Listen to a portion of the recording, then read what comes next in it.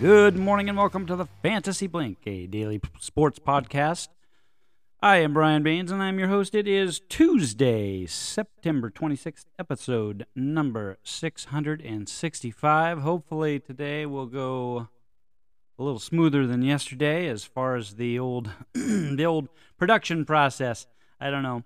Some days it just seems like there is nothing going right. It took me four tries to get the episode to load into Spotify, and then it finally produced and loaded, and it even said, I even got a notification saying that the episode had dropped into Spotify, and then I go to share it, and it's not there. Just wasn't there. It finally showed up later in the day. I don't know what goes on with this. It was frustrating because it's already difficult because I have to. I'm using my personal computer at school, and they don't like your own equipment, your own computers on their network. So then I have to tether to my phone to actually upload the episode into Spotify, and that takes time. It's not fast, for one thing, and we're at September 26th now, so it's late in the month. It's a good possibility that I've maxed out my tethering, high-speed tethering, and I'm probably into the reserves, so it might be even slower. I don't know. It takes a while, though, and I sit and I wait for it to produce, and then you run into things like yesterday where it just would not. It would say that it was 100% loaded, and then it wouldn't give me the button to move to the next step. It's frustrating sometimes, but we got it out there, and hopefully today will go much more smoothly when it comes to download time and get this thing up and out there for my faithful Fantasy Blink listeners. Good day on the basketball court today. Got out there, ran around a lot, made a few shots. It's always a treat. We got a special guest. He stops by every once in a while, and most of you probably don't know who the guy is, but he was a kind of a celebrity here in Redmond, Oregon. Marty Lunan. He was high school player of the year and led the Redmond high school team to a state championship back in 2004. It was my first year of teaching when I came in, and he was doing that as a high schooler. Went on to the University of Oregon, to a nice career there. I believe he got drafted. I want to say he got drafted by maybe the San Antonio Spurs or someone in there. Played just a little stretch in the NBA, moved on to Europe and played some time over there, but just a super nice kid. I say kid, he's got to be almost 40 now. He's come back home to Redmond, and he is now the new coach at Ridgeview High School. He's going to be in his first season as the Ridgeview boys basketball coach here. But very, very large man. Look him up, Marty Lunan. I want to say right in the 6'8" range, and a gentle giant. He takes it easy on us. He could just pummel everybody out there, but generally he'll sit out on the three-point line and pass a lot and shoot when he feels like it. But always a treat to have him show up. He doesn't wander out too often, but every once in a while we get that bonus with the regular guys. So fun day, got a good run, made a few shots, missed more, but that's okay.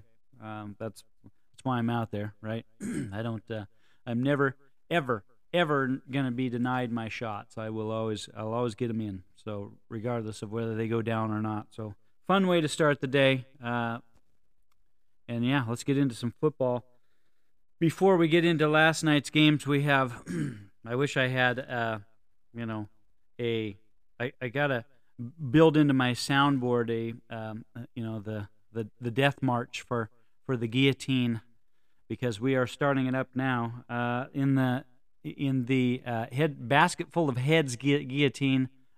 We are already on. We're 3 weeks in, and we've had 3 teams eliminated But in the Insanitine, we went a little different format this year. We went 3 weeks without an elimination, and then just took the team with the lowest number of points in over the course of those 3 weeks, and gave everybody a chance to get kind of settled in, not have one bad week wipe you out. And unfortunately, yeah, that's the one I need. That's the drop I need for this one. Maybe I'll get out the manual and figure out how to load that into my sounds. All I've got is, yeah, I can. That's the booing sound there. I don't know if that works or not, but yeah, that's the booing. And I survived one, so a little applause for me getting through another week of both guillotines. But my home fries, unfortunately, sayonara, my friend. You just couldn't put up enough points to pull it out this week. It was kind of back and forth. There were several teams that were vying for that last spot, and you came out on the short end. So my home fries is Dunsky. He's out of there, no longer in the guillotine. So we're down to what did we start with? 15 teams, 15 or 16. I can't remember. Well, I'll have to count them up, but we're one less. We're one less. My home fries is out. I'll go over the guys that are on his roster probably tomorrow before the show, for tomorrow's show, and we can fight those out. And CD's Nuts is done in the basket full of heads guillotine, and I was positive, absolutely positive, that it was going to be me that would be going home this week, because here's what I went into the week with. Okay. This is the roster, and there is nothing on the waiver wire to pick up there. I picked up the one guy, the one pickup I made during the week. You're gonna laugh. I'll tell you in a minute. So my quarterback I rolled out there was Brock Purdy. Brian Robinson, who didn't have a great day, it was one of my running backs. Madison had a decent day, right? But KJ Osborne gets in the end zone. Mike Evans gets in the end zone. I had to start David Bell. David Bell, wide receiver for the Cleveland Browns, got me 0 points. Darren Waller did not have a good week. Clyde Edwards-Helaire gets in the end zone, right? Donald Parham was my late week. I had guys out, right? I had Jalen Waddle is out. Saquon Barkley is out. So I got some key injuries on this one, and there's just nobody out there to replace them. I grabbed Melvin Gordon, but couldn't get him into my lineup because I needed wide receivers and not running backs. Taysom Hill was in my roster, but Donald Parham, right? I pick up Donald Parham and throw him into a flex, and he gets me 2 stinking touchdowns, right? Go figure that. So I survive the basket full of heads of Guillotine League and live to see another day. We'll move on in there. I'm good, but I'm going to have to spend some money this week. There's no way around it, because I've got spots to fill, and I can't do this 2 weeks in a row and think that I'm possibly going to get through. So going to have to make some adjustments there in the baskets. Yep. So my home fries out in the Insanitine. And there we go, right? So Trey wanted me to mention to everybody, in case they missed it, that he's 3-0. He's 3-0 in MSD. He wants everybody to know that he's 3-0. Everybody get that? Trey is 3-0. I've been reminded of this about 35 times. So yeah, he's 3-0 in first place. Only team that's undefeated in MSD. Not the leader in points, mind you, but 3-0. So, yeah, everybody make a note of that. All right, so we did have 2 football games last night. Had 2. Count them, 2 football games. The Eagles started out at 4:15 by beating the Buccaneers 25-11. Jalen Hurts seemed like every time I looked onto the TV, and hey, by the way, YouTube, thank you. They've got a little split screen deal on YouTube, and I think it's just YouTube. Maybe it's other providers too. Maybe I'm in the dark on this one. But I got to watch both games at the same time, which was kind of fun. And then you can choose which one you want the sound to be on and do all that. And then you can toggle back and forth during commercials and all that good stuff. So it was fun to see both games at once. But seemed like every time I looked up at the screen, the Eagles were in that goofy formation where they just push Jalen Hurts around the field. Getting kind of tired of that. I own Jalen Hurts in a couple leagues, but still kind of annoying. It's kind of an annoying play that the NFL has decided they allow, and the Eagles just do it all the time. But Jalen Hurts, 23 of 37, 277 yards, 1 touchdown, 2 interceptions. Not great there. 10 for 28 and 1 touchdown on the ground. One of those push me into the end zone touchdowns. How about DeAndre Swift, right? So it was almost an even split as far as carries, right? Swift gets 16, Gainwell gets 14, but what does Swift do with his? 130 yards. Yeah. He might be the guy there until he gets hurt.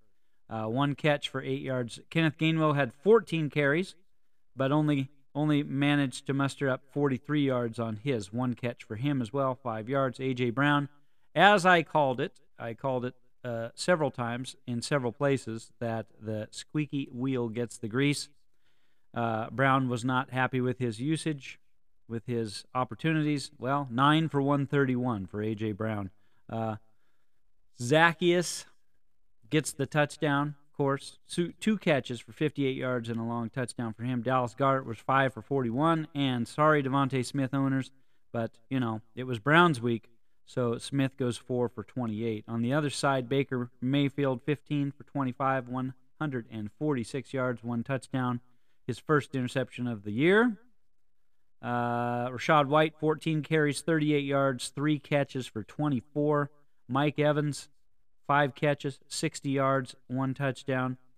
Chris Godwin was 3 for 32 for the Tampa Bay Bucks. And then you had the nightcap, the late game. Bengals 19, the Rams 16. It was an entertaining game. It was close. Not a lot of great offense in this one. Joe Burrow, despite the injury, dropped back to pass 49 times, 26 completions on 49 attempts, 259 yards, no touchdowns, 1 interception, and a spectacular interception where the defensive back took the ball away from, I believe it was T. Higgins or Tyler Boyd or one of them, and made a one-handed interception. That was pretty awesome. Joe Mixon, 19 carries, 65 yards, and a touchdown, and 1 catch for 5 yards. Jamar Chase, welcome back to the NFL. He's here. 12 catches, 141 yards. Tyler Boyd was 5 for 39, and T. Higgins, it seemed like every time the ball went to T. Higgins, he was dropping it. 2 catches for 21 yards, and he left this one injured. I didn't double check on that. I'll have to dig into that injury and see if it was anything serious. Matthew Stafford on the other side, 18 for 33, 269 yards, 1 touchdown, and 2 interceptions. Kyron Williams, 10 carries for 38 yards, 2 catches for 27.